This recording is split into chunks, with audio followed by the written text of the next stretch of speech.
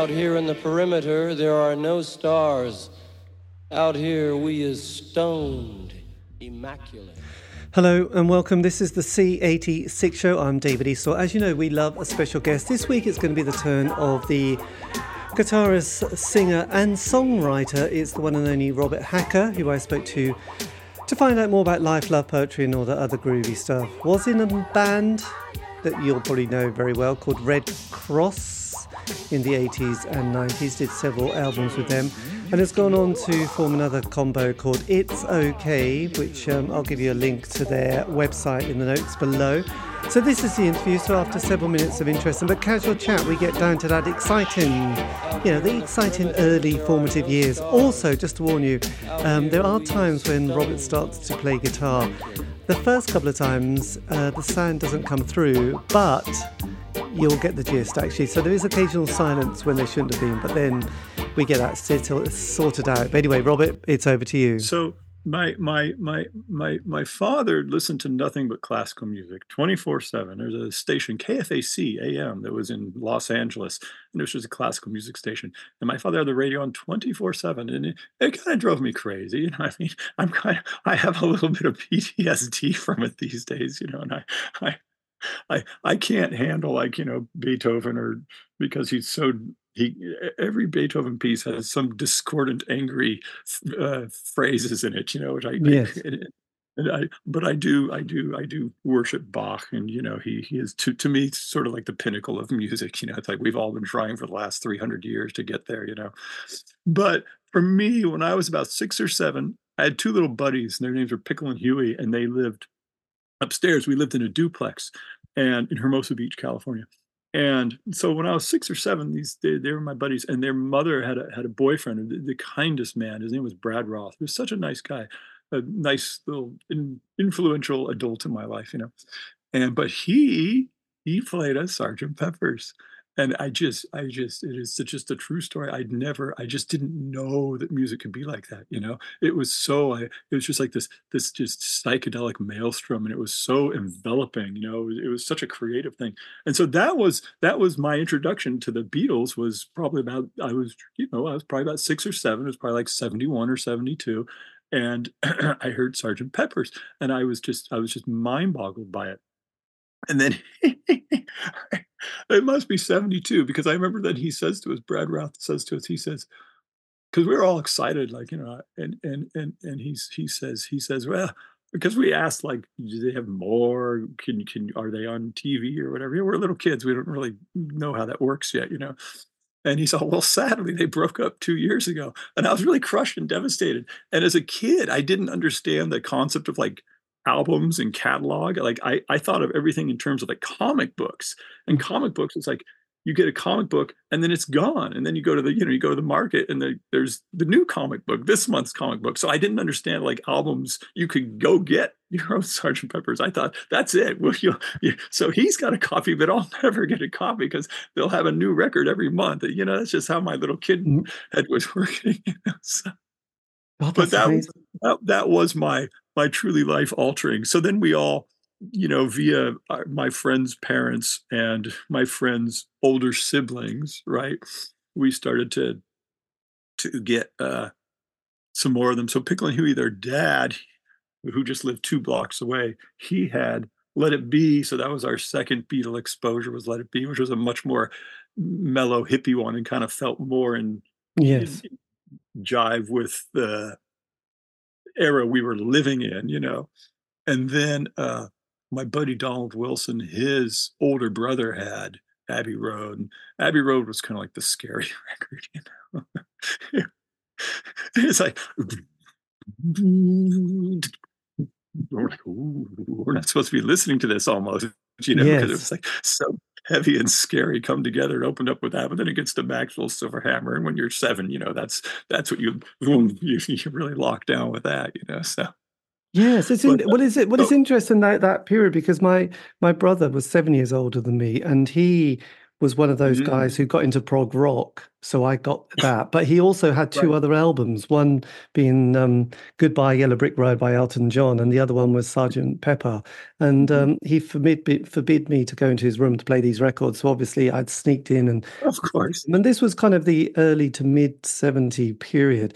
And I was Okay. like, and so the Beatles, there had been the films that I might have watched, but I can't quite remember. But I was Right. mesmerized by that album and playing it and sort of and turning over and listening to side Oh, two yeah. because it came in a gatefold and being amazed with tracks like Good Morning and the lyrics of things like She's Leaving Home and Right. Lovely Rita had a, and it was just like, my God, this is really mind blowing. And then you'd put it all away, make sure your fingerprints weren't on it, put it back and sneak back out, just going, wow, that was weird, and then playing it again and just like having to do it secretively, but Right. the lyrics and all those songs on it were really ensconced in my brain actually ever since. Oh, So yeah. It was it was a great incredible. album to discover, wasn't it?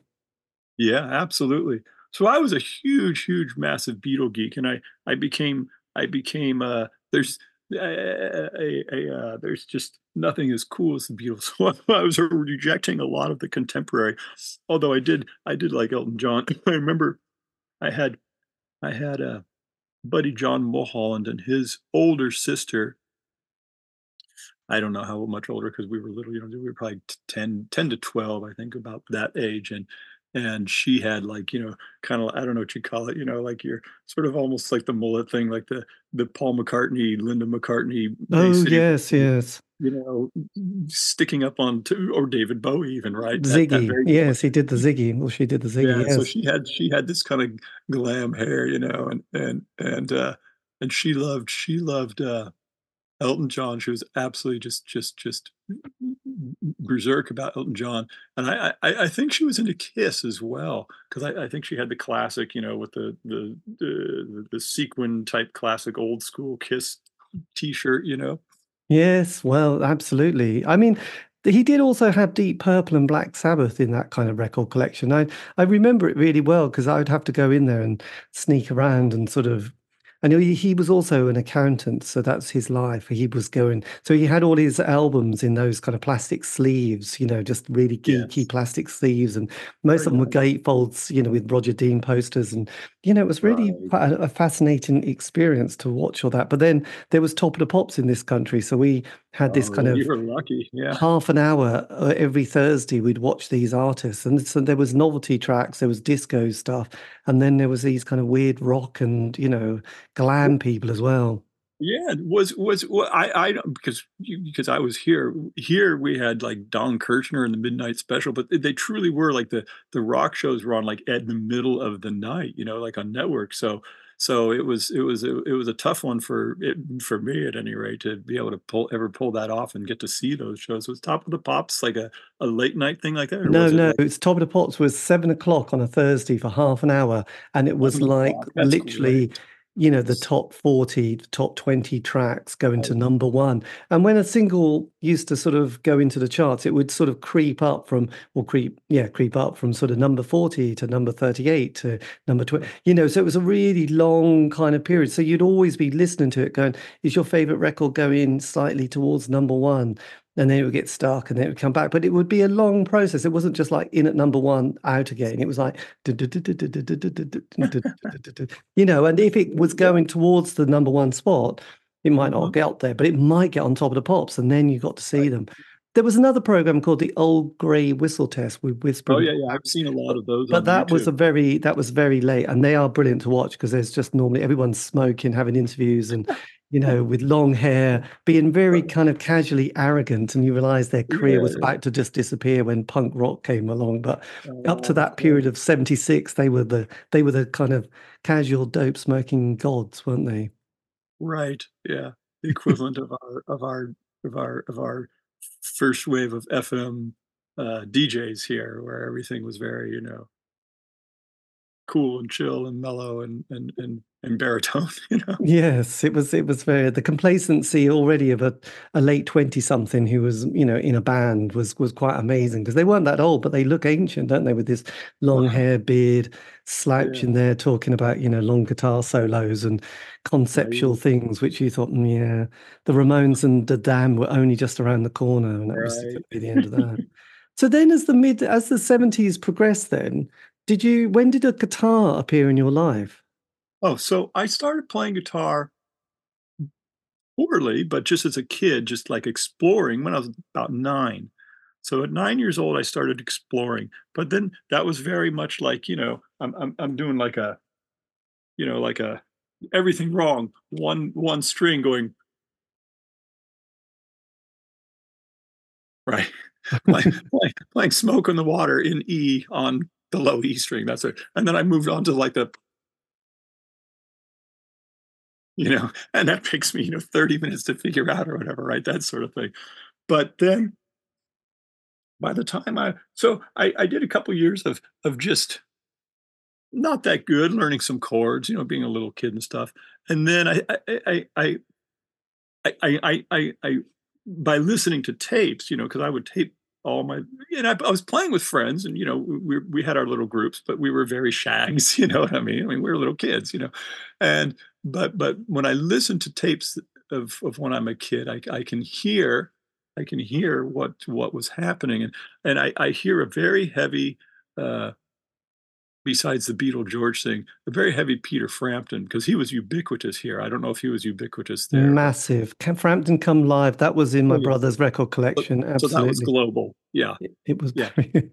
yeah, and so I think that, I hear that, and that's sort of where I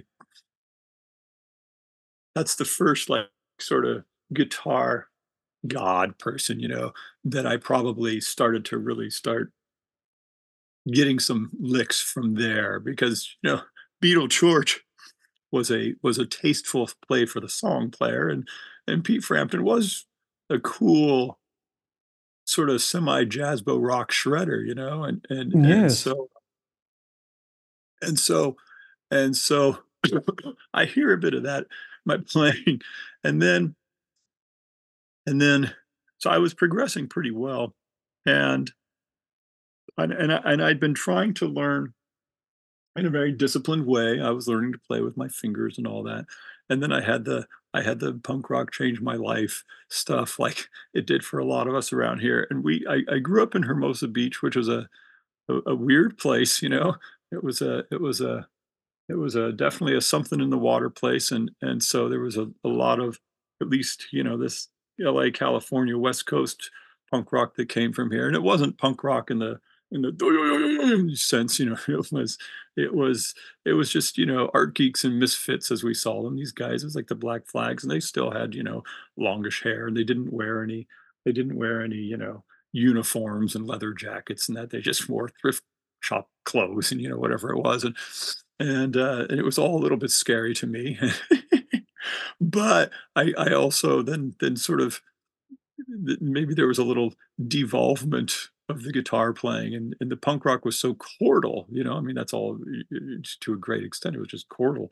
And Yes. so went more into that, and then what I think in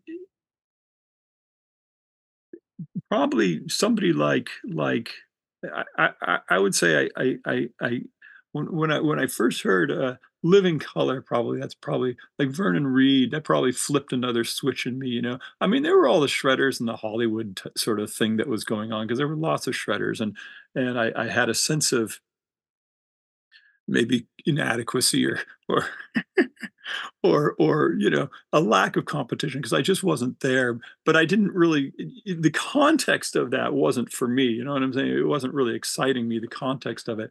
Yes. And when I heard Cult of Personality, like a lot of people, they put, it was a flexi disc in Guitar Player magazine, like before they had broke it all. The guitar community was embracing him, and I was just like, my jaw dropped, and so that combined with, we had, Victor and Drizzo had joined the Red Crosses, and he is just a giant. I mean, he's just ridiculous. He's so skilled, and he was just head and shoulders. above us all. I mean, he was a better guitar player than me. He was a better bass player than Steven. He was a better singer than all of us. And he was just a monster drummer. And so it was beautiful because it upped my game, and so then I spent a couple of years just doing like some serious woodshedding. I did this huge reassessment. So when I was 23, I know that. So that's 88, isn't it? So that's 88. That's when I really, I just did a restart, you know, and that's when I used to play, the guitar down at my crotch, like, like all the rock stars. And then I pulled it up here because it was just like running track. It was just like being a hurdler. How am I going to be efficient? What's my economy of motion? What's my least wasted energy? And how can I do this? You're running with a feather touch, you know, and, and there's so much finesse involved, just like dunking a ball, right? Yes. And so and so I just changed my everything. I changed it all, and I'm pretty happy about that, Well, really. absolutely. So when was your first gig you went to? What was the sort of the scene that you were kind of originally sort of captured or Sure. captivated by? Well, let's see. I saw a few random bands, but just things that were in public, so they weren't things that I went to when I was when I was I think I first went to my first shows when I was a sophomore in high school. I was in a band with some people, the Housens and Al Hansford, and and we played a few clubs. We played a Gazzari's Battle of the Bands, which was kind of funny, because they were like heavy metal bands and stuff, and we were this odd little bird trashy thing. And then yeah, I saw Descendants and Black Flag playing at house parties, and because it was the South Bay, Hermosa, and there were so many bands. So I saw a lot of stuff, a lot of punk rock, and and I mean that's mostly that. The first Yes. big huge show, I went to go see the Who when I was a sophomore, I think my Had they sophomore lost year. Kenny? Was Kenny Jones It on was Kenny drums at that Jones. It was the stage? Kenny Jones tour. Yeah, so probably Right. 82. Yeah, Because so it was, I was probably a junior, and that was the first giant show I saw. I was at the Coliseum. It was like 100,000 people. It was nuts. And yes. and And what was your sort of post-punk period like, from the sort of the 80s to sort of 84, because there was kind of a period where, there was the sort of the punk scene had sort of pretty well gone after a couple of years, and then there was all those oh yeah, I bands. mean we're still looking at our 10th generation or whatever, 20th, whatever how we refer to them now. But I mean, I sort of feel I was always post-punk because because I was never a punk, I guess, in that sense. I was always a hippie kid. I always had long curly hair, until it fell out of my head, and uh, and I always tried to embrace things that were happy. I was like when the angry punk rock thing, I couldn't relate to the angry thing on any. I'm not an angry kind of guy, so. Yes. So that angle just never appealed to me, and so everybody was moving on. We were just talking the other day, like we went to see Susie and the Banshees at the Santa Monica Civic. It was either my senior year or my freshman year of college, and it was so great. It was just this kind of we've been talking about it. It was she was just as much a performance art as anything, with her whole. It was so incredible. It was a so I don't know. Yes, I saw Susie in the 80s, and she'd just started the tour, and she'd managed to twist the knee ligament or something, so she had to do it sitting down. And I got to the front, and she was absolutely mesmerizing. She was one of those, Even in a chair, huh?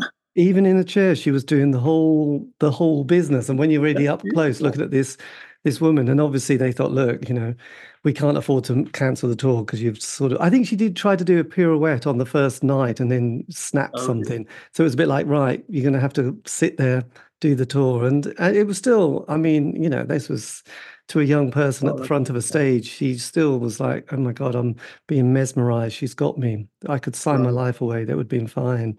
So 83, I love my indie pop years because in the UK, we obviously had the world that was the Smiths came along, bands like that, Johnny Marr, and Right. then, obviously there was Big Country, U2, there had been Right. Julian Cope. What were those bands like to you? Oh, These they were great. Hyper melodic. To me, that all came from Public Image. But the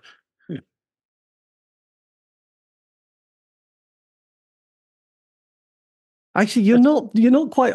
I thought, well, you just might. So is your guitar plugged in at all? it's not. I could plug it in if it Because makes a difference. I could hear you sort of do. I can see you doing something, but I can't hear anything. So it's like, Oh, I can turn it on okay. if you want to give me a nanosecond. I'm going to go close the door over there if I do this. So I'll be right back. Oh, okay. There you go.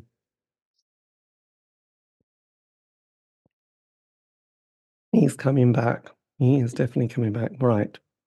Do do do do do do do do do do do do. Yes, I know. Oh, there you go. Do do do do do do do do. It was interesting the other night. The other night I was watching one of my classic albums. Yeah, I don't know if you saw that series, Classic Albums, and there was Deep Purple, and the members of Deep Purple were talking about that album. Is it Machine Head? And Machine Head. Richie That's Smoke on the Water, right? and Yeah. Richie was talking about how you get the sound that he gets that nobody else does. It was quite. He was showing where his fingers were and the chords that he were playing. So Oh, right. Because everybody's got their little. twist. Oh, there we go. It's a little on the bright side right now, maybe. I was playing this. I was like, whoops. I still can't hear anything. Are you serious? Yes, there's nothing Wow, coming it's pretty through. loud. I wonder It why. says set up professional audio in audio So settings. I can hear you, but I can't hear the guitar. Isn't that amazing? Why, it's loud. It's hurting my ears right now. I'm even doing this. Yes, do your earplugs. That is so Yeah, I'm strange. It's going not. to because So it's we're coming through playing those speakers behind you, but not. these four little gray cabinets you see on either side of me. Those are my ZT amps. They're loud. Yeah. Whoop, God, that whoop. is. Wow.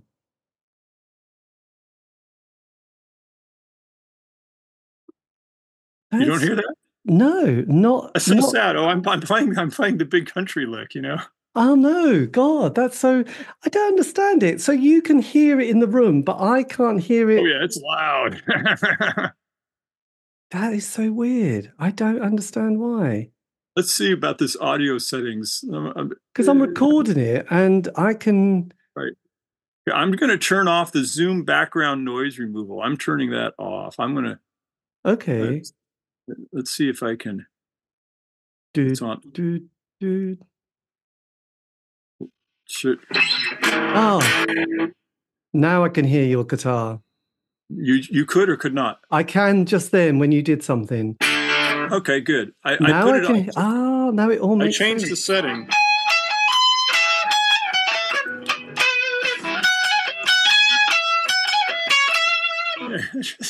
That's loud. That's good. Oh, I know. We danced to that one. I tell you, Oh yeah, in a it's a big beautiful country. song. It is beautiful. Yeah. So the guitar players at that time that started to come through, Johnny Marr, the guy from Big Country, and all those people, The Edge. Yeah, So how did they affect your guitar playing? oh, I think in a tremendous way. I mean, that was a huge thing. That was very English. All that stuff going on. So to me, it all was Keith Levine because it starts with the Public Image records. It starts with the totally starts. I'm going to put in my earplugs in front of me with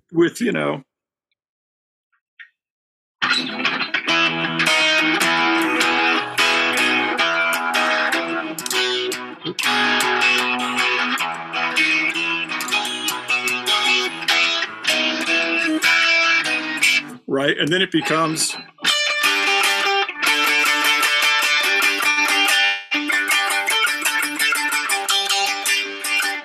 those guys, and then so you had this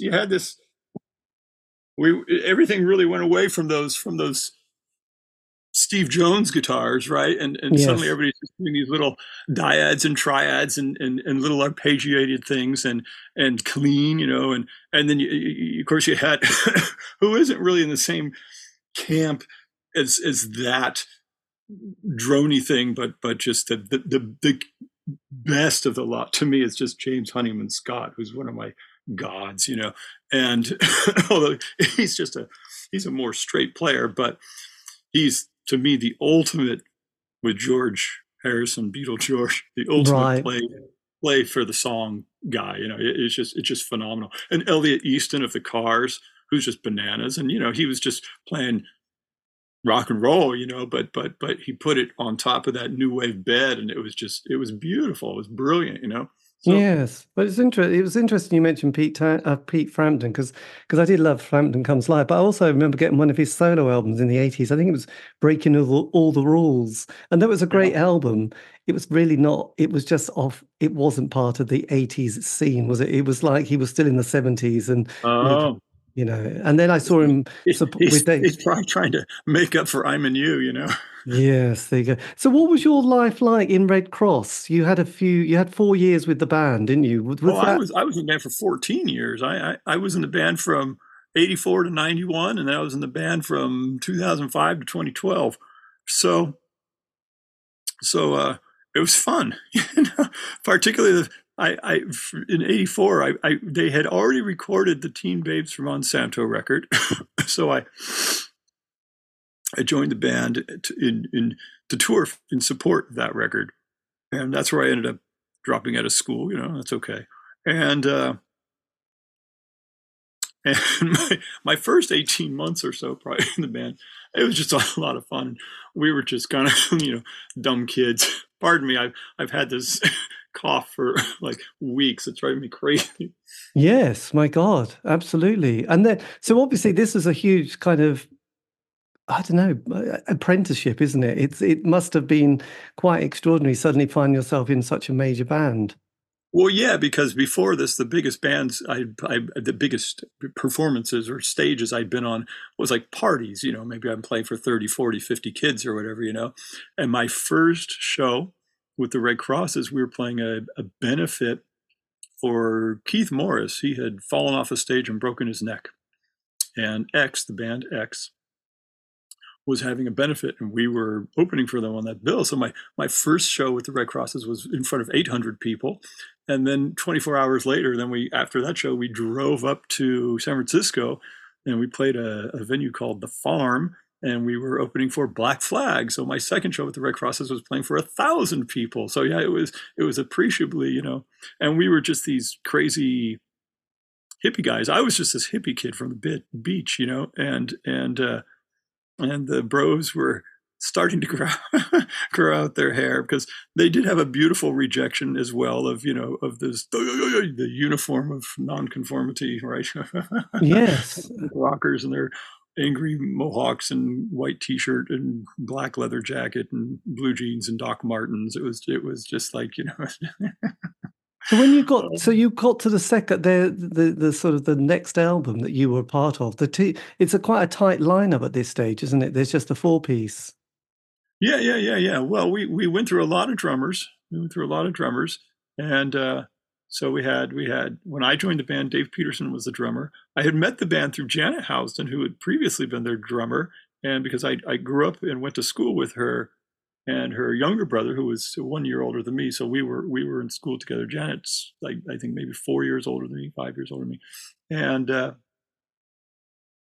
and so I met them through Janet, and we'd gone to see them because they were on so many of those bills with Black Flag Descendants, the Red Crosses, and I. So then when I joined the band, Dave Peterson was the drummer, who was a very Mitch Mitchell type drummer. He was a great drummer, and he's played with It's Okays a few times too. And then we had Glenn Holland, and Glenn was he's a really nice guy.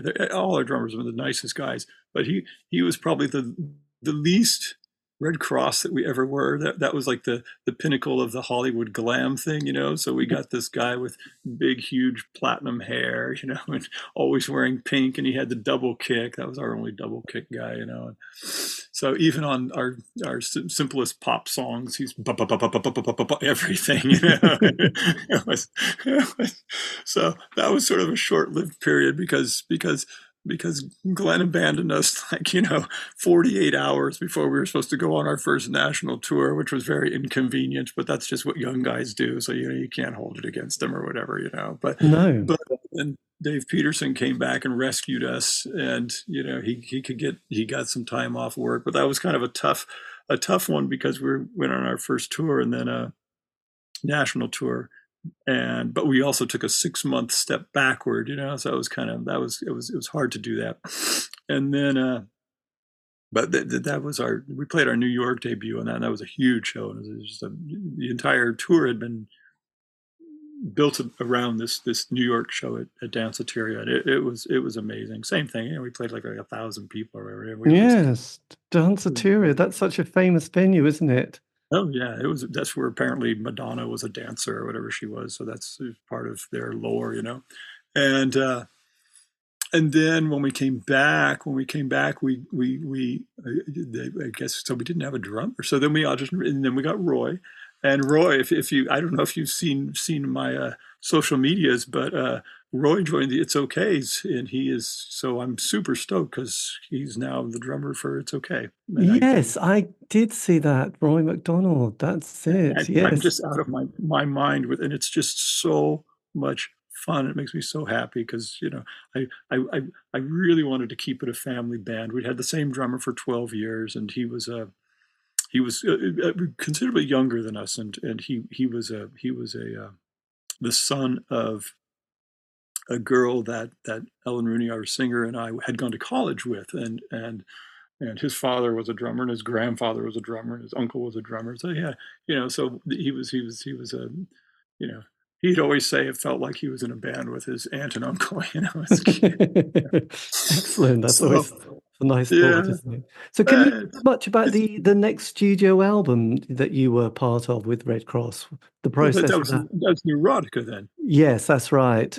Yeah, Neurotica is a great record. It's fun. It was very fun. We had a lot of fun. We were kids, and we'd never been I'd never been in a studio like that, you know, and so, you know, so we just kind of, you know, I don't think we really knew what we were doing a whole lot, you know. That's probably very typical of kids making records, but it was exciting. And, you know, we went into some big rooms, and, you know, we did the drums. It was also frustrating because, you know, like I think we had some sonic ideas in our head, and Tommy Erdele, Tommy Ramone, he was producing the record, but he felt very compelled to make a contemporary sounding record. And, you know, I think the Bros wanted it to sound like a Ramones record, and I wanted it to sound like a Jimi Hendrix Experience record, you know. I wanted drums where bonk, bonk, bonk, you know, and Mitchell high tune that thing till it's going to burst, you know, and we were all down with the heavy bass, which it did have, but in hindsight, it's kind of like George Harrison with too much echo on All Things Must Pass. It's probably too much bass on Erotica, you know, but to the detriment of the guitars, because the guitars are like mosquitoes, you know, and so well, that's all right, you know. But so it's got its sound, but it was fun, and, you know, we wrote a bunch of stupid fun songs, you know, and it's fun, and it's got one of my favorite lines of any Red Cross song, which sums up that whole album to me, which is Jeff's line. I love the line, "We are not stupid boys, but we want to do it wrong," and I was brilliant, you know, and I think we may have.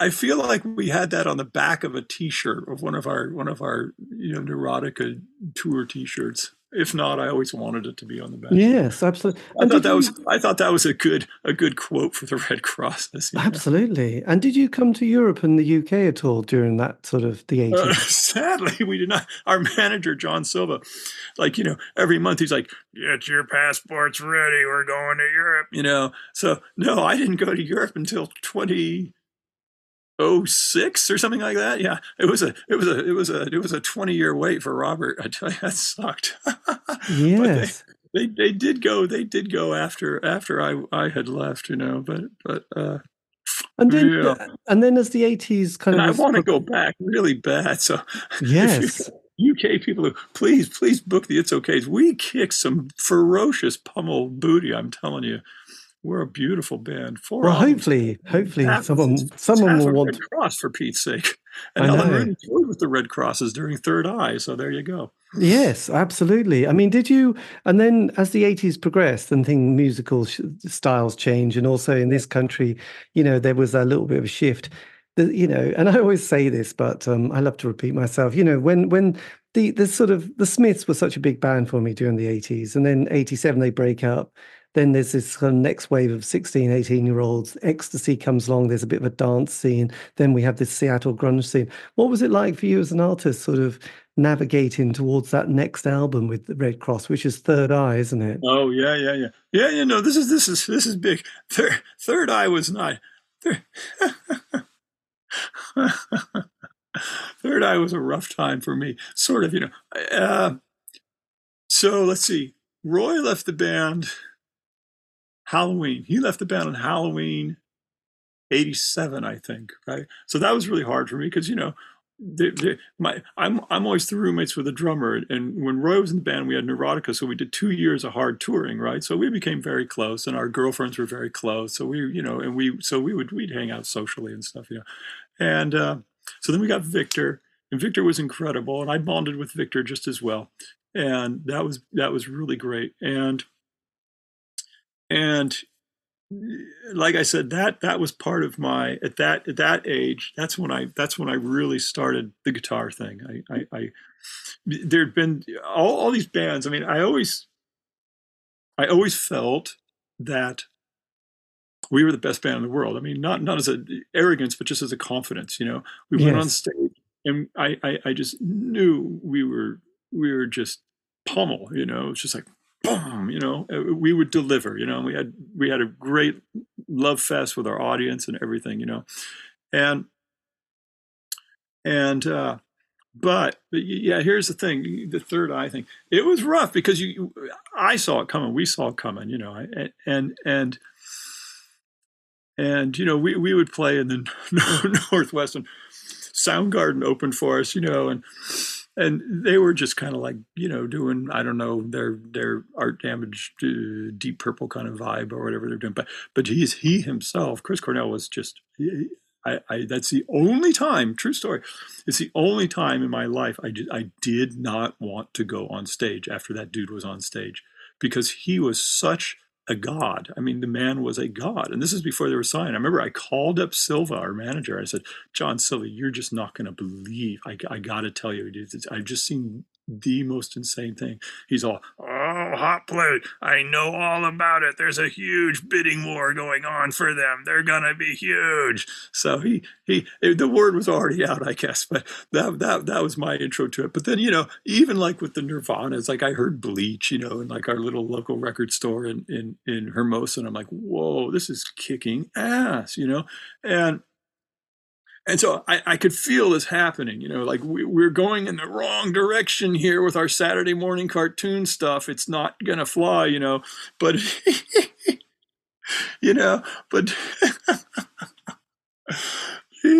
Jeff kind of has this little defiance about things, like famously we like we turned down Guns N' Roses for $10,000, while me and Victor were starving, and we were not, half the band were very unhappy about that, maybe even three quarters, and but it's okay. Everybody can make their everybody has their line in the sand, like what so anyway, so Jeff, he wanted to make this record that was like Boston and Sergeant Pepper's, and I'm like, this is no, that's just not and I wanted to make an extremely minimal record. It's just where my head was at the time. I was just down with Van Halen, the Who Live at Leeds and Plastic Ono Band. I wanted something Right. so stripped and barren and exposed, And so I was suggesting, is it Chris Thomas? Is he's the guy who did Sex Pistols and I think it's Chris Thomas. He did Sex Pistols and Pretenders, yeah. Yeah. Because I was thinking Pretenders was the best compromise, between what you could tell was coming and still hanging on to that pop brilliance, And so, and we met some incredible people. We met Gus Dudgeon. That was incredible. And who else? Tony Visconti and who else? Vinny Poncia, right? Who produced Dynasty and Unmasked. So we met a bunch of guys, because we were signed to Atlantic. I mean, so it was pretty boss. But we really couldn't afford any of them. But it was nice to meet them and get some fantastic stories. Yes. So we ended up with Michael Bloom, who's a nice guy, and he had engineered Like a Prayer, Madonna, but he wanted a rock record for his resume. So, so it just, I don't know. He's a real nice guy, but I don't know. So we ended up with this funny record that was recorded on 48 tracks. We had two 24-track machines slaved together, and it was just, I don't know. It felt more excessive than even I thought it was going to be excessive. And then Victor was kind of driven out, by the bros. It was a little rough, and so I did not even go to any of the mixing sessions. And then when I heard the record, I was like, oh my God, So, yeah. And there are great songs in it, and it's not, it's just, I was just in a different place, Yes. And so, but it was the wrong, it's the right record at the wrong time, or the wrong record at the right time, or whatever it is. You know what I'm saying? It felt so doomed. I know it's a horrible thing to say, but like 6 months later, I always say this, 6 months later, Nirvana recorded Nevermind in the exact same studio. Right. You were there, Sound Studios. Yeah, so you could just feel it happening. I mean, I felt it. I just knew where this was going. It just felt like we were trying to alienate ourselves as much as possible to the record buying public, Yes, I think the kids wanted grunt, they wanted noise. They did, and this is like, so I don't know. So have you listened to that album ever since? Have you sort of picked up? Sure.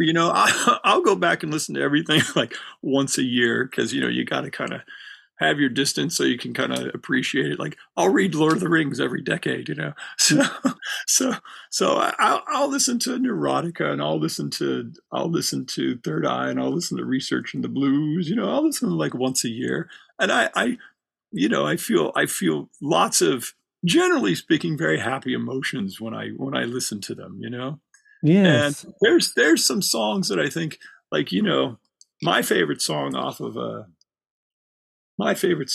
of Third Eye is the Love Is Not Love song. I love my solo, my Robert Fripp solo, and I just think it's beautiful. And that whole, I'm going to play it for you, because not the solo, but just that progression, because it's so beautiful, this thing, because I love stuff that I'm going to put my ears in again. Pardon. Yes, put the ears in. Don't play your. Yeah. Not.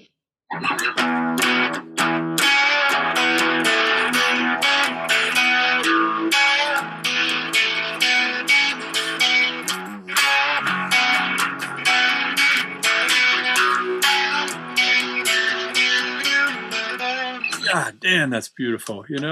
Magic. I think it's beautiful. Yes, absolutely. And then, so once that album came out, did you do your Ziggy Stardust? This is it. I'm leaving the band. No, it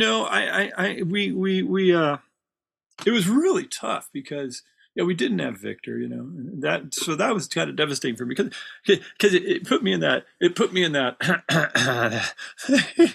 It put me in that Ace Frehley position or whatever, because when Eric Carr joins the band, like there's no more two halves. There was like two and then just me, and I was feeling shot down at every step of the way. But I'm not saying to be mean or negative or anything. I'm just that's where I was at, but it was really tough because I didn't have a it was, yeah.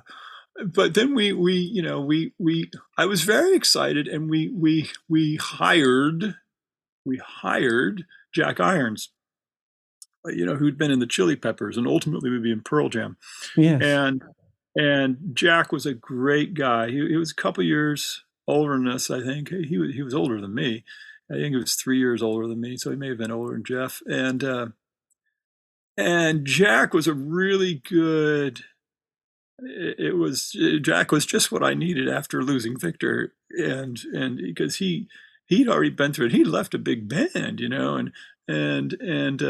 so he had his own issues, but his head was on straight too. So I took a lot of great comfort in a big brother or father, not father, but big brother type. Yes. Just some I felt I had some kind of, if not a ally, because he was a hired gun, so it wasn't he wasn't a band member in that sense, but he was a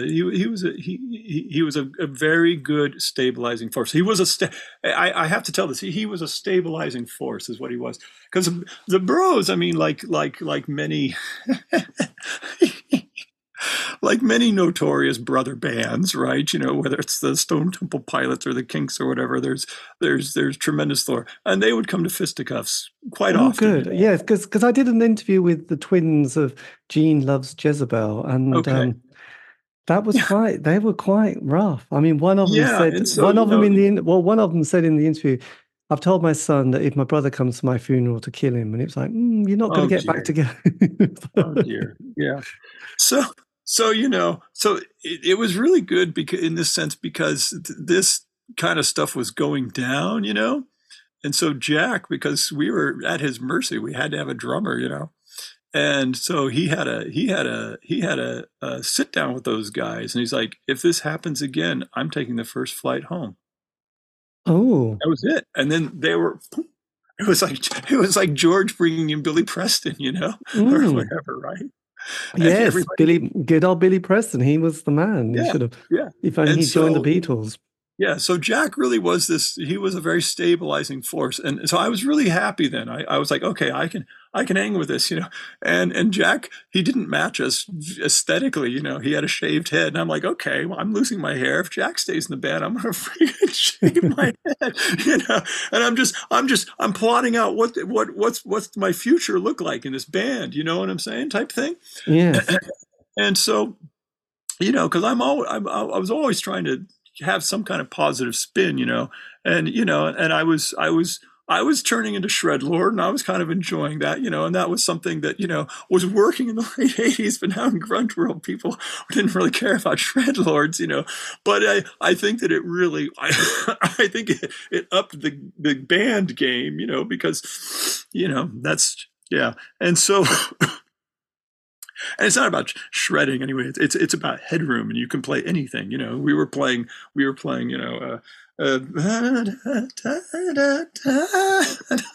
Funeral for a Friend, right? Right. Yes. God's classic. So I just wanted to be able to play anything at any time off the top of my head without knowing it, and so I was getting there, and so then.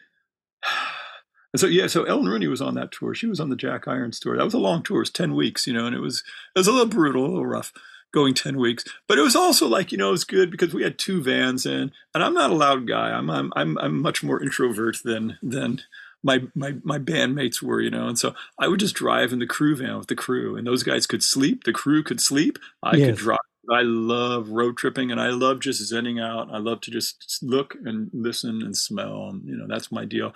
And then the other van could be the party van. They could be blasting music and all that, So so then we did more auditions, and it was intense because at this point, like, people were flying from all around the country to audition for us, which was heavy, and so that was good. And we got Brian joined the band, Brian Reitzel. And Brian was a great guy. He's a really nice guy. But I was then we got Jerry, and I didn't want to have a keyboard, and it was just that was going over the pop for me. It was making it lush live, and I wanted to be live at Leeds. I wanted to be this just power monstro thing. I enjoyed the keyboards. I had been in a band with a keyboard player before I was in Red Cross Pancake, which was great because a keyboard is approached differently than a guitar player. So again, it upped my game, and I loved having like just pushing that threshold again as a musician, like trading stops with Jerry's keys and whatnot. Was it a bit like Richie Blackmore come meet John Lord at all, from Deep Purple? Because they had a interesting kind of, one would do a little bit of a run, and then the other would do his kind of guitar bit. Yeah, we never moved on to do that much stuff. I think as far as trading chops, because I wasn't in the band long enough at that point, so we didn't work up any new tunes when I was in the band with her. But it was too lush for me. I wanted, I wanted the improvisational thing, and the whole sense of, like, we played this epic show at the Ritz, one of our Ritz. I think we played the Ritz like 3 or 4 times in New York City, big room, like a couple thousand people, and we played this big punk rock show with, these hardcore bands. I don't know why we always were on these hardcore bills. It was stupid, but we'd get them, so we'd take them. And, of course, we didn't take Guns N' Roses for $10,000. Go figure, right? But we play these hardcore bills where people would, throw bottles at your head and stuff like that. But it was beautiful. We played this one show, and the crowd was just so abusive to us, which is fine, because it's that whole trip. Like, it's better to, at least you're getting a reaction, Yes. And even if it's just being doused with spit and being flipped off or whatever, it's better than no response, and that's when you're miserable. So we utterly were being fueled by it. Was beautiful. So we stopped our set like 3 songs in or whatever, and we just played a half-hour version of God of Thunder with Jeff just riffing random poetry, and we were just.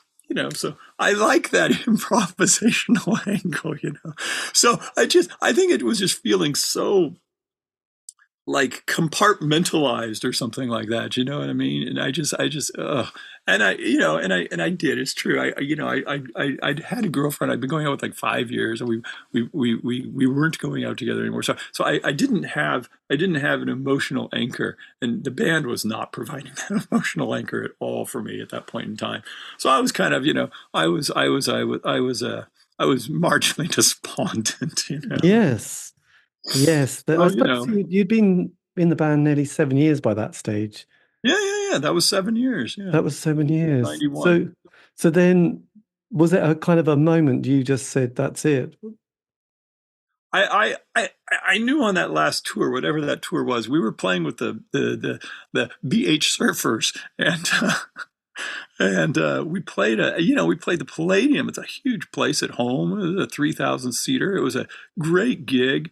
And I knew I was going to, and I felt terrible, but we'd already, it's like Atlantic was already telling us like we're going to oblige your contract, and we're going to make your second record, but we're not going to promote it, and we're not going to give you any money. And it was already just like, oh, thanks a lot, And so it was feeling that really sucked, Yes. And so I didn't want to screw the band. I really didn't. But I didn't want to go and just for nothing and be trapped, because we'd already been trapped. We were screwed with Neurotica. We couldn't make a record for 3 years because Fred Bestel ran off with everybody's money, and nobody could. Everybody was contractually tied to this entity, Big Time Records, that was a subsidiary of RCA, right? But nobody could make a record because everybody was tied into it. But the company didn't exist Blimey. because because they went broke and Fred Bestel took all the money and went back to Australia or whatever happened there, So it really sucked. Was Fred your manager? No, he was not. He ran Big Time Records. Right. So he was the manager of Air Supply in the 70s. Right. My God, it's murky, isn't it, really? Dear old Fred, God, he wrecked it all, didn't he? He wrecked it all. He really did. He was a charming fellow, but a scallywag, Yes, these people had. I guess that's part of the CV, isn't it? Really, God. Because I mean, we were ready to go to make a record in '88. I mean, I think we would have made in rapid succession 4 records if we had been given the opportunity, And so that was very frustrating too, Yes, absolutely. Well, being in the band is quite tricky, isn't it? So how did you manage to get out of the band at this stage, by the way? Because it sounds. Again? How did you manage to step away from the band? Because you sound a bit emotionally stuck to them or with them. Oh, I was. No, I loved them dearly. It was terrible. It was extremely difficult. It was just one of those things where I had to do it. No, I was. So we played this show at the Palladium in Los Angeles, and I did. I just knew it there. It was one of those. It was one of those things. I had to. I lingered at the end of the stage. I was giving everybody high fives from the stage, and I played a heck of a great show. And then I went backstage and I was just crying like a baby. I told those guys, I don't want to do it, but I got to do it. I can't do it anymore. And Jeff says something like, I know that. I could see that. And I don't know if the others were as aware. I think Brian looked very unsettled because he had just joined the band. I felt terrible for him. I know how awkward that is. Yes. You're a guy and one of the old guys just left on you. So, and I was inconsolable, weeping inconsolably like a baby. But, yes, difficult. Because I didn't have it in me, and I didn't have a emotional support network at all of any kind at the time, and I didn't know what the heck I was doing. I know it's difficult, isn't it? Then when you walk away, you sort of form another band quite quickly, don't you? It's okay. I did, within a. I mean, I think we played our first show like 7 or 8 months later. Yeah. Well, the first thing I did is I think I just took a week off. I was probably a little fried from touring, and I took a week off, and I just went to the beach, because I lived at the beach. Where was I? I was living in Hermosa at the time. Yeah, I'd moved back to Hermosa. I was living in Venice probably for most of my time during that Red Cross stuff, and I was in Hermosa. It was pretty nice. I got a job at a performing arts theater, which Ellen Rooney got me that job. She worked at this thing, and I started running sound up there. And then I called up Victor, and I called up Abby Travis, who I had jammed with both of them, and we'd even played a show, but I didn't consider it as our band. It was our fun thing we were doing. And so it's like, yes. Okay, here's these 2 amazing musicians. Let's just see what we can do, And I put out some flyers and some ads for a singer and had some funny experiences with that. And then met this really nice guy who had been in the army, and he was actually stationed in England, and he'd seen a bunch of Greg White. He was like 5 years older than me, I think. And he was great. He calls me up, from my ads. I had posted looking for a soul punk singer, because I wanted something very soul-bow, and I don't know. I don't think I really wanted something punk, but I didn't know what else to say, It's just, it's sort of like the suffix, you know what I mean? So, as opposed to, rock, which whatever that meant in 1992, So I said soul punk singer, and the guy calls me up. He's like, "Yeah, I'm a soul singer." I'm like, well, hell, okay, I like that. And his hero is Al Green, I'm like, well, yeah, get down, Yes, and immediately did it all click? It definitely clicked with me and Abby and Victor and Greg was like an outsider that we brought in, and I guess we had done that in the Red Crosses with some of our drummers a lot. It's always awkward bringing in the outsider, but he was a real gentle soul. He was a very, very gentle guy and kind of fragile, and, Yes. and I really appreciated it.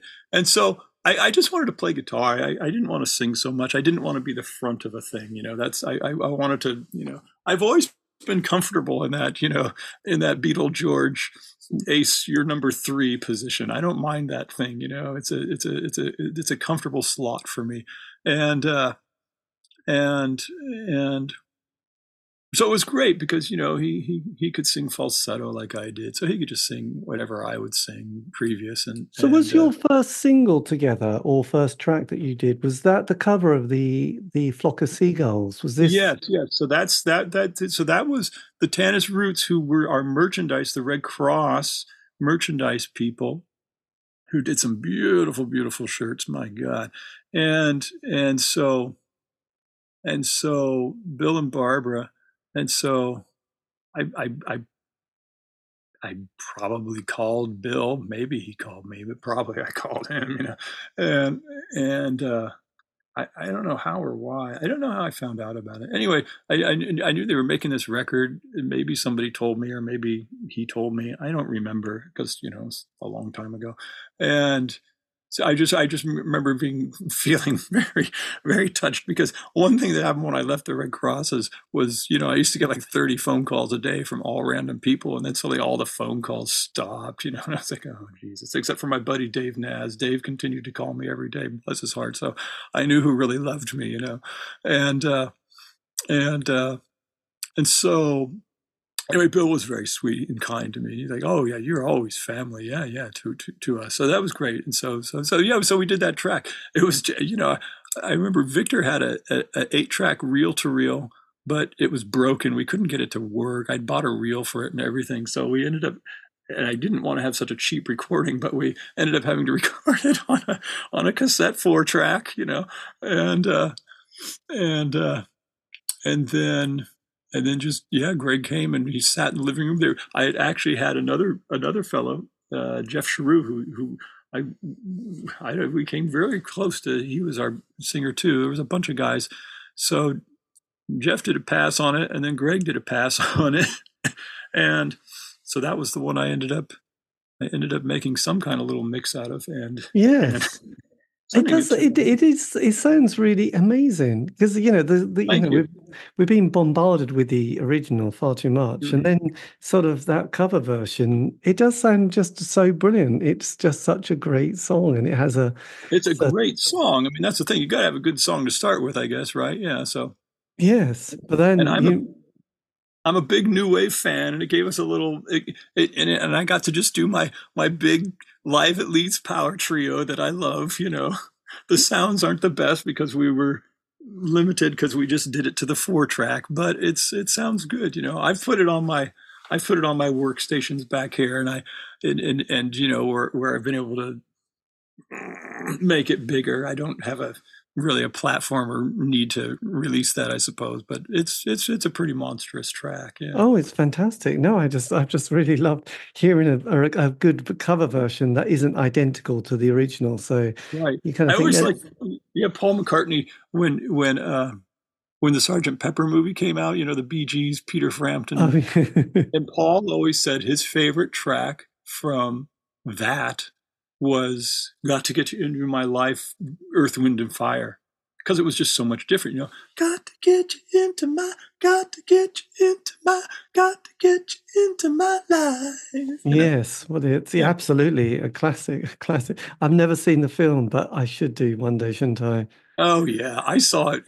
I was a kid, so it was probably pretty dreadful, but I remember Aerosmith seeming kind of spooky, and it's pretty sappy. What's the girl's name? I feel her name is like Strawberry Field or something, or maybe she's Penny Lane. Peter sings to the girl. I don't, I would imagine. it's Yes, it's schmaltzy and painful. It's it one of those things that should never have been done. It's so no. misguided. Oh, Peter Frampton. Yes, a disaster really. But then, yes. So when with It's Okay, you bring out your first album. This is the mid-90s at this stage, isn't it? Which Yeah. is a self-titled album. So by Yeah. then, was Victor still on drums? He was. So Victor stayed with us for, I don't know. I think Victor stayed maybe with me for like 2 years before I left, because I moved to the state of Vermont. It was just a random thing, that you got to do sometimes. That was part of my just life experience. I met a beautiful woman who I've been married to now for a very long time, and so I went to Vermont in '94. So for 2 years, I held three of us together, but Abby had already moved on because she was already getting calls from everybody, and Victor was getting calls from everybody. So I couldn't really get us any shows. We played a couple shows with Freddie, and then I left, and then kind of sabotaging myself. I also auditioned for the Red Hot Chili Peppers, and I didn't get the gig. And were you disappointed? Yes, I was disappointed, but I also wasn't surprised because they took the other psychedelic shredder. They took Dave Navarro, who'd already had platinum albums behind him. So clearly you're going to, if you've got, I would say we're very similar guitar players in many respects. So, I understand. And certainly that's what management's going to be telling you to do, so yes. It's good. Yeah. And so, but that was my big miss, I guess. I also didn't fathom how huge they were at the time. It was kind of hard for me because we'd just been on the same tour circuits, and we would see those guys casually in clubs and stuff like that, so I didn't really recognize like how huge they had become, No. But then there was did you see that classic film, which happens a few years after your first album? The one, was it Woodstock 99, which is kind of when... Oh, the light bulbs. I've never watched it. I understand it was quite the fiasco. It's kind of like where they put all these kind of really heavy bands. It's kind of the most horrendous kind of misogynist kind of lineup, and all these people that it just gets out of control, and suddenly... Yeah. Yes, it's not the sort of gig you'd want to be at, unless you wanted to. So yeah, I have always enjoyed having a girl always be in the band, almost always. In the Red Crosses, we had the girls in the band. They had Janet, they had Tracy, we had Jerry. With the It's Okays, we had Abby, and then we had Ellen Rooney, and I think that's a very, very, very important thing. I'm not a yeah, whatever, I'm not a guy, so, yes, in that way. So, and I don't think many musicians, tend to be more to the artsy side anywhere, however we are, look, I'm wearing an orange scarf, right? So, so it's just, I think that's a really important, again, just sort of a stabilizing force. It's important to have in your band. I think it was Marty from the Jefferson Airplane that said he really wanted a woman in the band because it wasn't going to be good if they were just all blokes. It was, so obviously good move with Grace Slick there. So after you did your first album with It's Okay, there was quite a massive gap. Is the band does it go a little bit? I bugged out. I met my wife, who wasn't my wife yet, but would become my wife. And we did this grand experiment, and we moved to the state of Vermont. My wife she was born in Anaheim, California, but when she was like an infant or toddler, her parents moved to this Oregon. She had older half siblings who were, teenage hippie girls who wanted to go, be teenage hippies in Oregon. And so they did. So she was raised in this very bucolic, farming community, extremely small town. Like, I've been up there twice, and it was not a joke. It's like the center of town. There's a blinking red light at a three-way intersection. On one corner was the shop that her father had, where he sold and did tractor tires. Right. Yeah, those giant, 6 foot tall type tires. So that was his business, and then there was a small little market, like a teeny little hut market right across the street. And then on the other side, on the T road, there was literally a 1 room schoolhouse where my wife went to school. It was like K through 8 in one classroom. So it was a very small farming community. And so she had come down here to go to school. She went to USC, and but right when we started going out together, she was carjacked, which is not a good thing, right? Some guy like got in her car with a knife, and it was bad news. And so she was like, I am leaving with or without you. I'm like, okay. So I did the thing. I followed the girl, Yeah, and it was good God. because sometimes it doesn't pay off, but it paid off, So, Yeah, cheesy, crazy. That is hideous. so we lived in the state of Vermont for 2 years. It was sort of an experiment to see a safe place to raise children and whatnot. And then, I experienced some pretty intense seasonal sadness, depression, or whatever they call it. When the sun goes down at 3:30 and it's 30 below and it snows from October to May. I wrote a song about it. It's called Vermont, and it's a beautiful, beautiful, beautiful place. And I like the politic, and I like the people. They are extremely resilient, self-reliant peoples, but I wasn't made of that stuff. And I'd been there. We'd driven through there on tour, and I'd been there on road trips, but I didn't recognize that I had always come back home, to sunny Southern California, and so it was So anyway, we ended up we had a terrible automobile accident. I hit black ice. I spun the car. We smashed into granite mountain face, and I I got 36 stitches here, and I was all torn up. I put my head through the driver's side window, and it was getting pretty grim. So she's like, "Okay, we're going to go back. You need to go back." And so she wasn't stoked about that, but it was okay. Her parents were out here. So it's pretty intense when you're 30 and you go to live with your girlfriend's parents for a couple months. It's Yes. not ideal. But it all worked out. I got my job at the Performing Arts Theater running front of house sound. I got it. I walked right back into that 2 years later. That was very fortunate. So I had employment. My wife got a great job at UCLA, where she was an advisor for the student performing arts committee for 11 years or so. It was all really good. So that was part of that break. And then Yes. and then my wife became we wanted to have kids, and so I wanted to well, I always made enough money to support myself, but so I had to become the responsible guy. So that's when I went back to school. And I got a degree in kinesiology because I was coaching already, and I was always with young people. And so then I got my job. So and I got my yes, yeah. Oh, for a tempter. So I was doing a lot. But I was in my 30s, and so you can steamroll pretty well throughout your 30s, I think. Yeah. Yes, it's a good one actually. So yeah, so sport and athletics was quite a major part of your life at this stage. It was, yeah. So I was still I was still competing, and I was still I had begun coaching, which I just loved. And that made it easy for me to go into the teaching career, because my wife was at UCLA, so she was on an academic schedule, and the reason I was getting a real job was because we were going to have kids. And so I knew my kids are going to be on academic schedules, so I want to be with my children as much as I possibly can, right? So the ideal thing is to be on their schedule. So then and I'm already coaching at the high school here, so I'll go get a teaching credential so that I can be on an academic schedule, so I can be with my family and I can support my family and all that good stuff. So Yes, yeah, that and worked. and then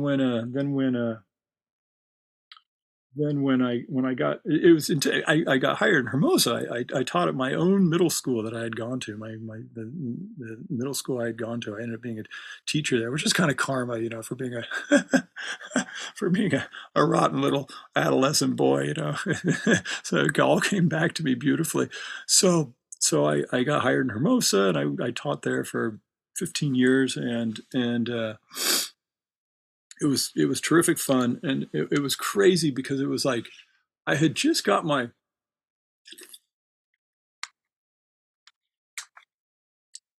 I was just finishing the program, or I had just gotten my credential because I spent 2 years elsewhere before I spent a year in PV and a year in Redondo, or year in Redondo, a year in PV before I got hired in Hermosa, and then and but Jeff, oh shoot, Jeff calls me up just as I got my credential. I remember, and he's like, "So we're getting all these phone calls. I've been getting phone calls for 10 years, and so I've decided I'm gonna respond to some of them or something along those lines." He's like, "You want to do it?" And I'm like, "Yeah, absolutely." But oh damn, I was so buried. So that was just a bonus on top. But and in the meanwhile, yes, I told you the only person who called me was Dave Naz after I left the Red Cross, who called me every day, for the rest of my life or whatever, or at least, for the next year. Such a good guy. So when I came back from Vermont, I reassembled a band, Yes. and and so and so I asked Dave, because Dave was like just such a good loyal friend, and he, he'd been in Chemical People, lots of records with them, but he was kind of toast on touring. He didn't really want to tour so much. I did, but he didn't. But I wanted a friend in the band. And then this time around, I did ask Ellen Rooney, and because I wanted a female, in the band, and I wanted that range, that vocal range, and and then we had there was a young kid. He worked at the theater. He was 17 years old. It was Dennis, who's the It's Okay's bassist. So Dennis joined the band, but then Dennis, similar to what I had done, sort of he left for a couple of years. He went to finish school at Villanova, so he was on the other side of the country, and so then we got a guy through ads, a very nice guy, Matt Smith. So Matt was in the band for a couple of years, and so we made the second record with Matt, and it was kind of awkward because I had some pools of songs and Greg had rehearsed some of the songs with us, so they were guy songs, or and so Ellen Rooney was more like a Yoko presence kind of on the second record, maybe, not as in front as I would ultimately put her, but I just didn't have the songs for her yet. I mean, I write songs with her voice in mind, Yes. and and uh, and I'm really grateful too, because she's a very, very good songwriting partner, which is something I've always longed for. I've always kind of felt shut out sort of by Jeff a little with that. He'd bring his things, I'd bring my things, and I don't know, we didn't this, Yes. and but with Ellen Rooney, I have a very good songwriting partner, and I'm very grateful for that. So I might have a melodic idea, I might have cues, I might have transitions, I might have a theme or something, but sometimes I just have the track, and I tell her what I'm hearing, like the song Sunshine, which is it's on Cubed. It's a beautiful song, and I had a bunch of ideas. I heard Beetle George, I heard the Zombies, and I heard Supertramp. That's kind of where I was coming from on this track, and and I said, so that's what I hear, and this is kind of like, I don't know what I want to do. And she came back with just this beautiful melody, like a little bird, and I was just like, oh my god, That was great. So we really we bounce off ideas off one another really, really well, and I'm grateful for that. Anyway. Yes, because her But we vocal range. weren't there yet on that second record. We hadn't developed that yet, But we've been friends since high school, So again, it was I just want family bands, it's just that comfort of that, knowing Yes. who your friends are. So with your first two albums, It's Okay, which is the self-titled, and then Dream, were these the albums you feel like were sort of work in progress, but Cubed and then Four are the ones that you feel much Definitely, yeah.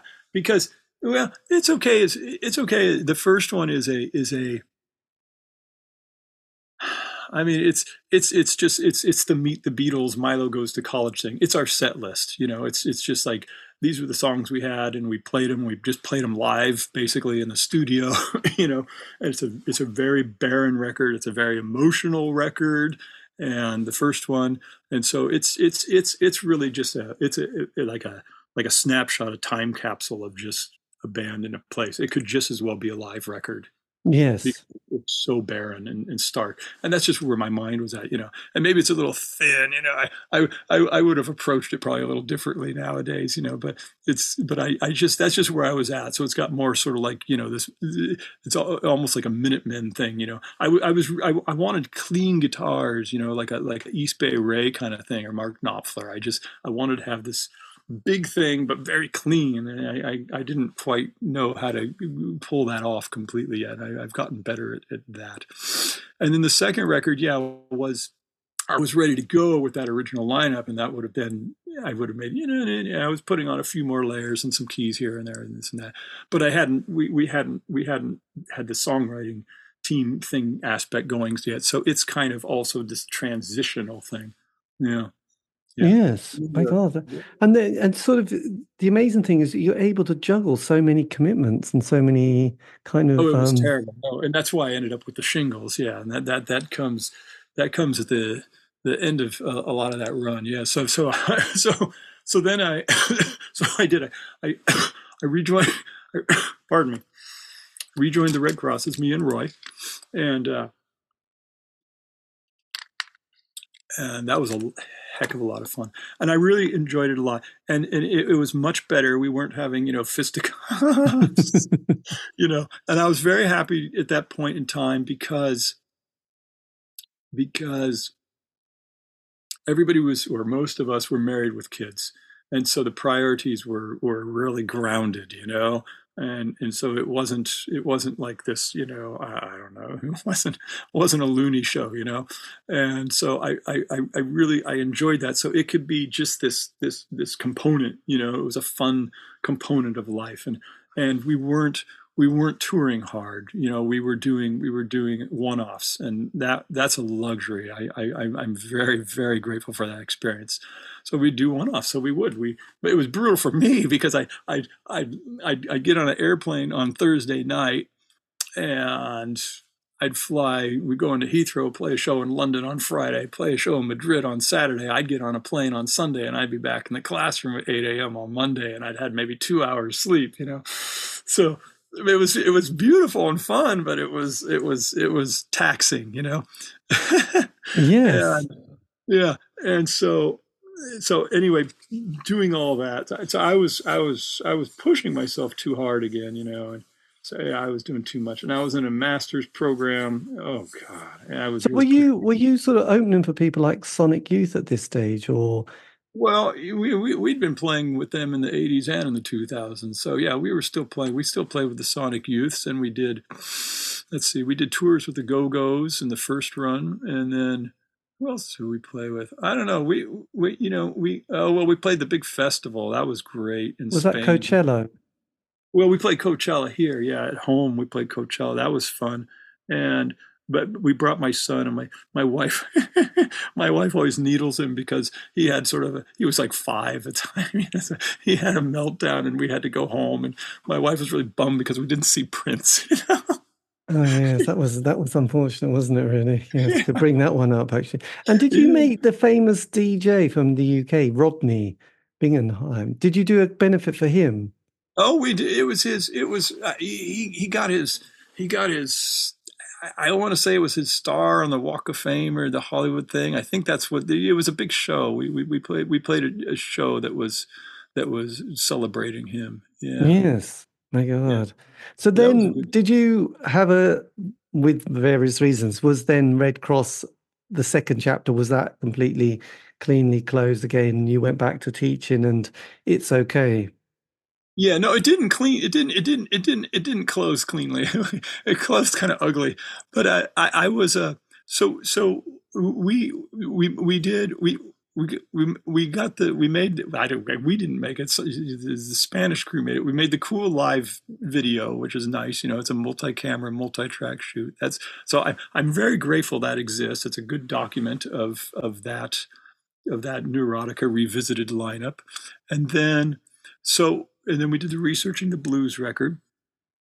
And that's a good record. It's a Monkees record. I don't have anything on it. I have some good solos on it. So I felt a little, I felt a little again compartmentalized on that record, but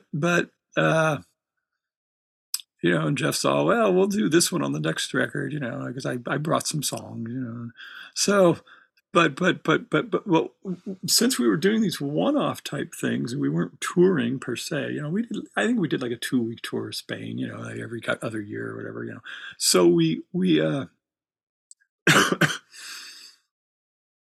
send out emails or whatever, so and so is, we have this offer, can you guys do it? And like Roy would do like trade shows. He works in some kind of distribution stuff and groceries or whatever. And so he'd be like, I can't do that weekend. And okay. So we just all sign off on stuff, So we got offered this thing to do Australia, and my bummer was I had the spring break the week before, and then I had the it was the week after the school spring break, and the district doesn't want you to extend your holidays or whatever. And so they're like, yeah, if you take that off, you're going to have to pay for your own sub. And it was really screwed. Yeah.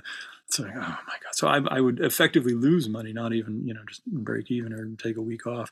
And so I'm like, I can't do this one. So nobody says anything further about it, and I'm still going in and I'm still recording on the record and stuff. And then a cousin of mine who lived in London, she sends me a message and she says, "Oh, congratulations on your Australian tour." And I'm like, "Oh, I don't know anything about that." So yeah, that kind of went down kind of ugly. So yeah, like I'm making this record and they're like rehearsing with my successor as I'm making this record. I didn't know anything about it, and so I got kind of ghosted, and it was kind of like a bad, it was very disappointing and not very impressive. So so I'm like, okay. So then they played Australia without me, and so then we still had shows booked though, that I could do. Like, so we were supposed to play Chicago and stuff. So I'm like writing. I'm like, are we gonna get together, rehearse for Chicago or whatever? And I got kind of ghosted for a while, and then Steve writes me back. He's like, yeah, we learned 40 tunes, so we're just gonna kind of continue what we're doing. I'm like, oh, okay. Well, like I know 100 tunes, but whatever, okay. So that was kind of a moat, So that was that. So yeah. So there you go. It was kind of weak. Yes, that was very poor, wasn't it? Yes, dear me. Never mind. It was like Quiet Riot leaving Kevin Dubrow in Hawaii, which apparently they did. Yeah, there's a brilliant story with Hawkwind. I think it was for different reasons, but they were a bit scared of one of the members, and they didn't dare tell him they wanted to, sack him. So they were in Paris. I think they all got on the bus and jumped on and drove off, left him in the hotel room. But at the same time, he woke up, was half naked, running down the street, and they got to one of those traffic lights that just wouldn't change from red. And he was banging on there, and he gets on the bus. But they were too scared to tell him, because he was a bit psychopathic at that stage. So I'm not psychopathic, so I was just hurt. Yes. I was very sad about this initially. I was very later. I was just disappointed because I was just cowardly. But I was very hurt initially. Yeah. I was having fun. I really was. I mean, my whole trip.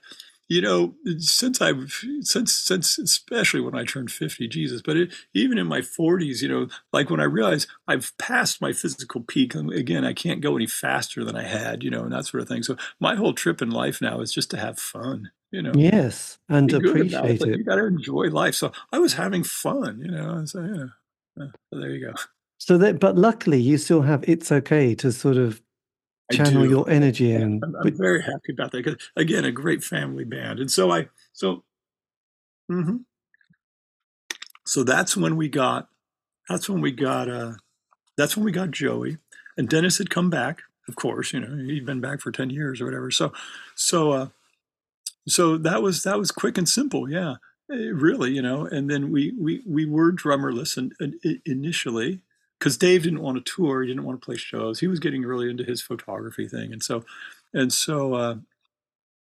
we had to find a drummer, and so we a girl that Ellen Rooney and I had gone to college with she had a son who was a drummer, and he was just a beast.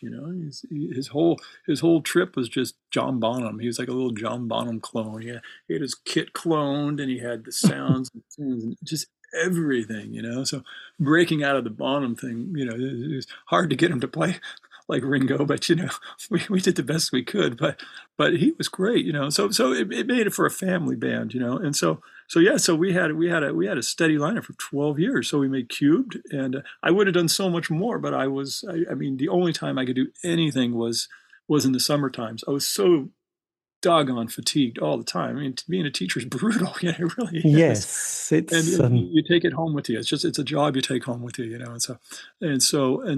But we made Cubed, and Cubed is a great record.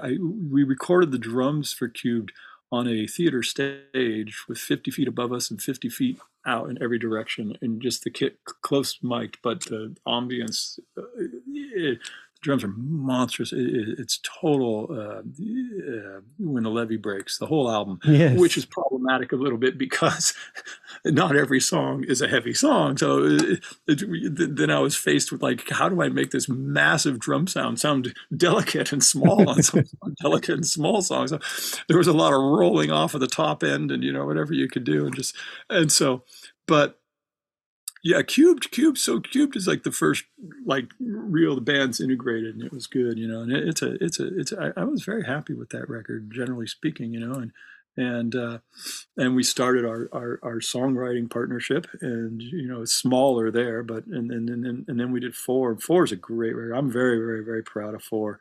And it's a great record. And a number of those songs, like this title track itself, was a song I had presented to the Red Crosses as the Black Motorcycle Madonna, right? That whole yes, it's Gentlemen Start Your Engines, right? So that's where I had that from there. And let's see, Sweet All of You, is that? No, that's on Cube. Sweet All of You was one that I had presented to the band, and Bent I had presented to the band. That's like the total, like the George Harrison White Album type song. Great song. And so yeah, Four is great, and Four was very happy for me because I it's small potatoes, but it's like, that was the first. So those 2 years after Four, that was the first time I was making more money from the It's Okays than the Red Crosses, and that was a huge personal, kind of emotional triumph. You know what I mean? Absolutely, yes. Because we got some decent radio play, and we got some decent streaming, and we got some decent sales. Modest, but it's all it was more than I was making from the Red Crosses. That was triumphant for me. It made me feel good, and so Four was great, and then we got our COVID thing. So Ellen Rooney and I, we finished Four because we got all shut down. So we're sitting there in my studio, with our masks on, and because we both had elderly parents who have subsequently passed in that time frame. But they were both old. My father was 86, her mother was 94. Yes. So but we were, especially me, because I was around germ bomb kids all the time, and so I was really flipped out about that. I'm not going to, pass it on to my octogenarian father, So, yes.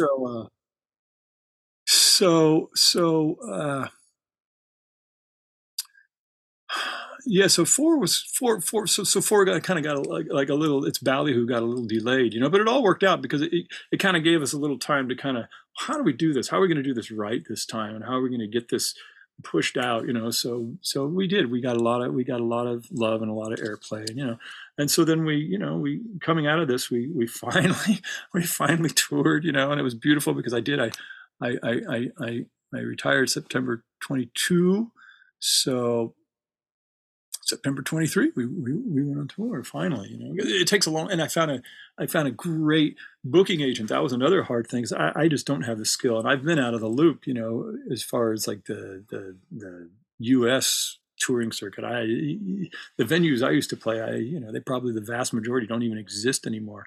So we found a really, really great guy, Sean Padilla, Happy Nomad booking, and it was just great. And we had some duds and we had some great love. So that's just, it's just like early Red Cross tours. First time we played Houston, Red Cross played for 12 people, so that's all Yes. right. So, we had some good shows, 30, 40, 50 people, and, we had some smaller shows. It happens, but it Yeah, was absolutely. great.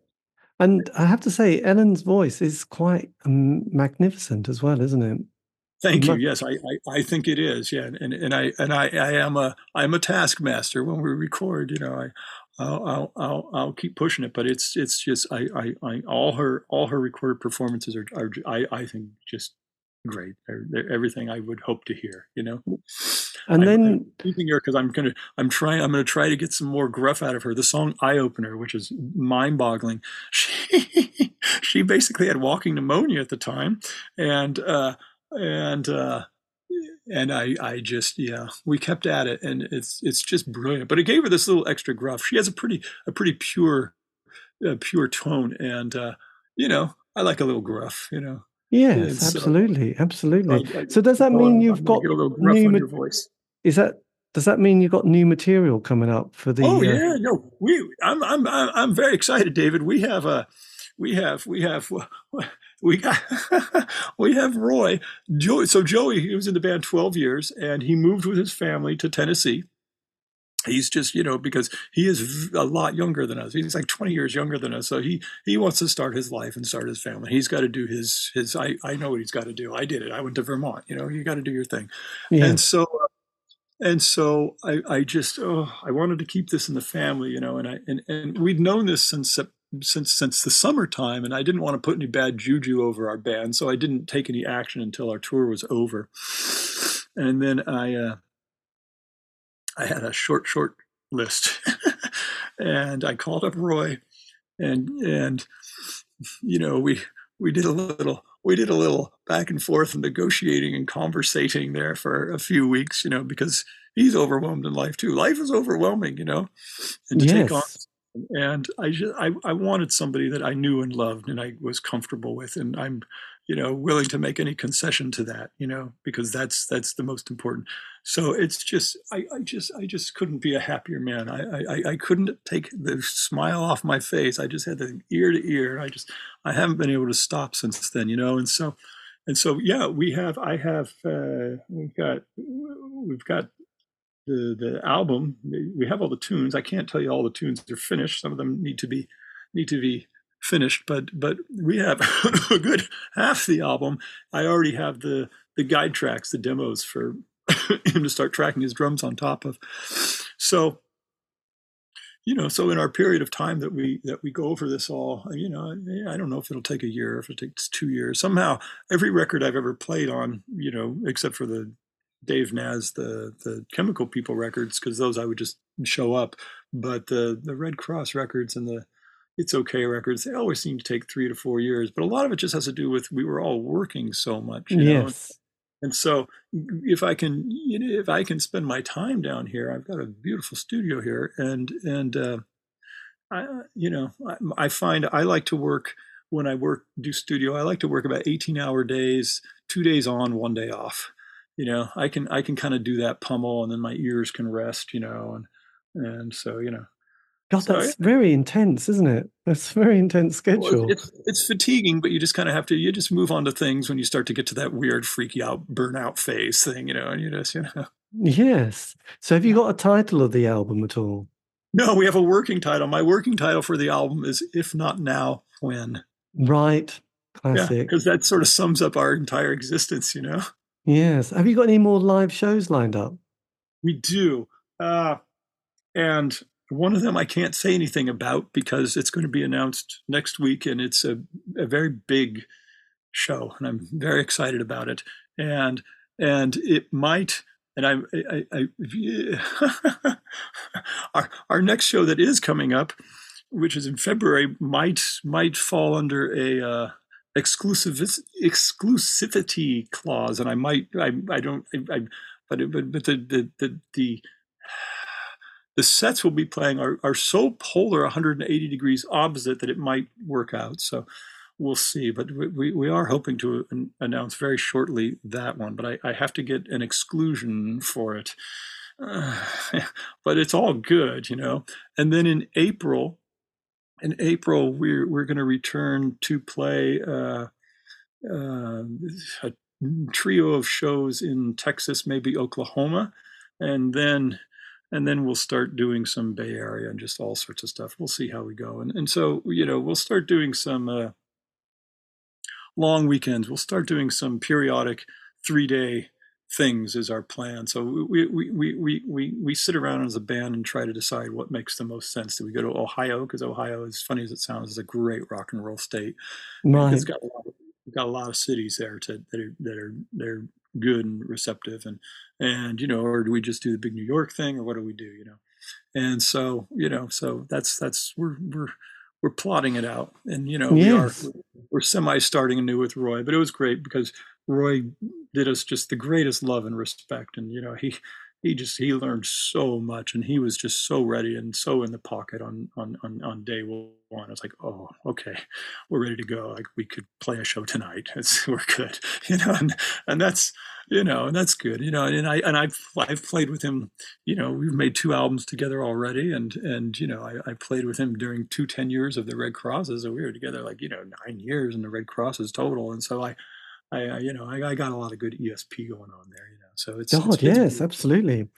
Yes, at this stage in life, you've got to have good harmony, really, don't you? yes, A good vibe, because oh yeah, frankly, there's enough to think about other than yes.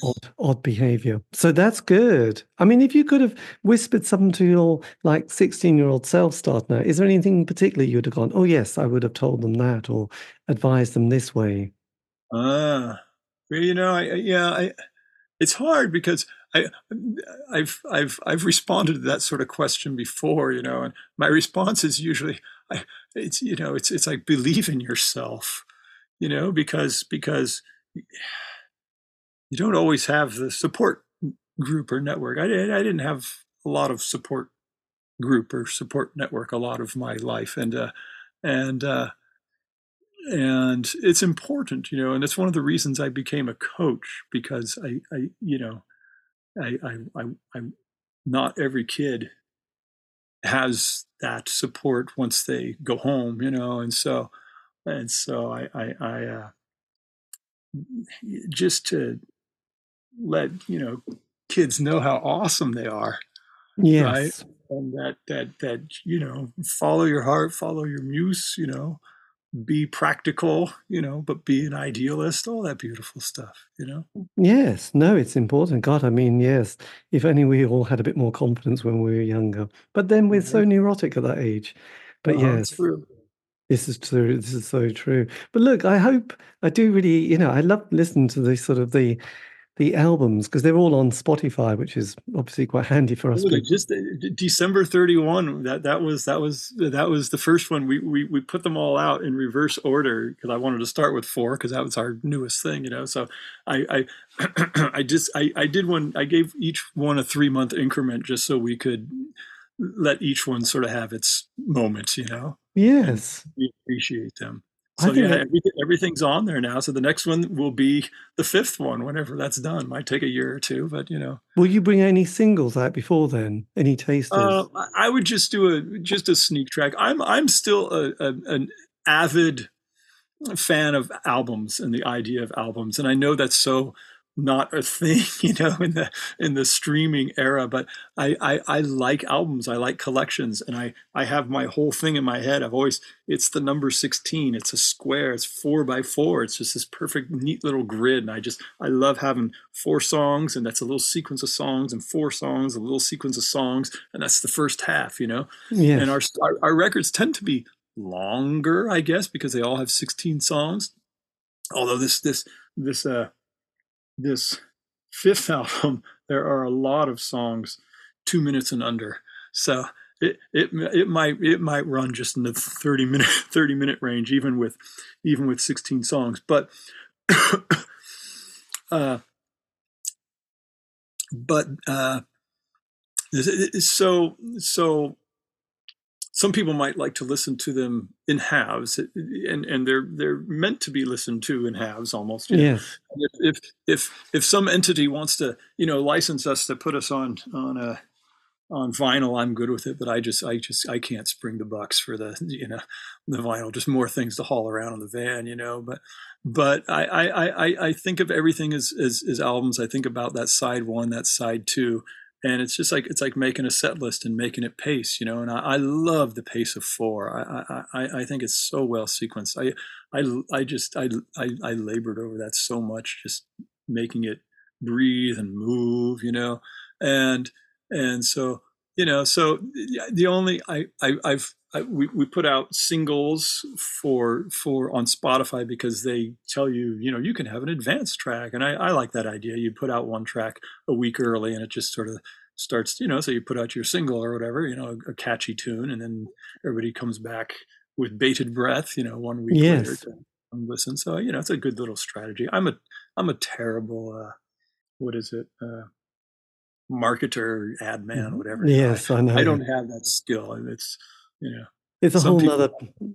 It's a whole nother part of one's brain, I think, isn't it? Yes, definitely. It's I know we all remember the Bill Hicks sketch, don't we? Really. Well, I don't know if you remember Bill Hicks during that period, but I remember him saying, "Any marketeers here, kill yourselves," because he just hated marketing. He just hated that. Oh, we're going for the anti-buck market, and we're going for the this market. And he just hated that way that everything was looked upon as, how can we make a buck from this? Right. It's Yeah, I understand. dear It's a, old. it's a little grotesque, and you don't want to be grotesque. No, you want a pure heart and a good Mhm. intention and kindness. I think that's the Yes. main thing. Kindness is beautiful. That's what it's all about. Kindness to the cosmos. One of our big things about going on this tour, our tour, September tour we played, was just my whole trip was just like more than anything. We just wanted to make new friends, because it's fun, Yes. meet people and we did. It was beautiful, And it's interesting because you do see like it's cool with the streaming stuff because it's cities and you see where the cities you played, and everything spikes like on this when you look at your artist page, it shows you what cities are listening to you, and it's so there's it comes back to you all point 0.003 of a cent, right? So we make those extra 0.003 of cents as we go through. My God. Well, it'd be nice to see if you get a little spike in Norwich now. So does it really break it? Does it break it down quite? Oh, they do. Yeah, they have every demographic. So it shows you the country, shows you the cities, shows you the age, shows you the gender, shows you how many average per person. Like our average person listens to like 3.5 of our songs or whatever, which is good. So they're not just like turning them off after one. Yes. And so yeah, it's fascinating data, but it's all in they're in 28-day updates. You can look and see what your lifetime stats are. You can look at your last 24 hours, your last 7 days, but the 28 days is like the default. And so like if you're on any band's page and it shows their top 10 list or whatever, that's the top 10 of the 28 previous days from how I can gather it. Yeah. Well, so even that can then evolve and change regularly because there are tracks that'll be on our top 10. I'm like, oh, that's interesting, Nice. God, that's fantastic. Well, look, I must go to bed soon. Actually, I'm going tired. Oh, yes, right. We're 10 hours apart. I know. Yes. But look, thank you ever so much, and I've really loved listening to your music. It's been brilliant, and I'm definitely going to check out some more of those tracks you mentioned, just to have special ears on them. But anyway, look, thank you again for this. And if you want, I can always send you the link to this interview, and then you can always put it on put it on your social media page. People love that. Absolutely, yeah, that would be fantastic. But look, thank you again for your time, and best of luck for 2024. It's all starting. Yeah, it's a pleasure. Yeah, happy 2024. It's been very nice chatting music and running. You got both my passions. I know. Well, yes, I also do triathlons. That's my other thing. So swimming is the thing that sort of boggles my brain. I can't work out how you can get better at swimming, but it's about trying to have a better coach, really. Yeah. I can only do backstroke. I just don't like my face underwater. Plus, I get so cold. Yes, I get cold very easily. But anyway, look, I must go. But look, thank you again, Robert. This has been amazing. Take care. Great. Thank you. Bye, David. Take care. Bye-bye. And that was me in conversation with Robert Hacker, finding out about his life in music, as you just gathered if you got to the end of that interview. Well done. Yes, I will give you a link to the website to It's Okay below. Also, if you want to contact me for some exciting reason, you can on Facebook, Twitter, Instagram, just to C86 Show, and you will find me. All these interviews have been archived. Aren't you lucky? You can find those on Spotify, iTunes, Podbean. It's true. Have a great week. Stay safe.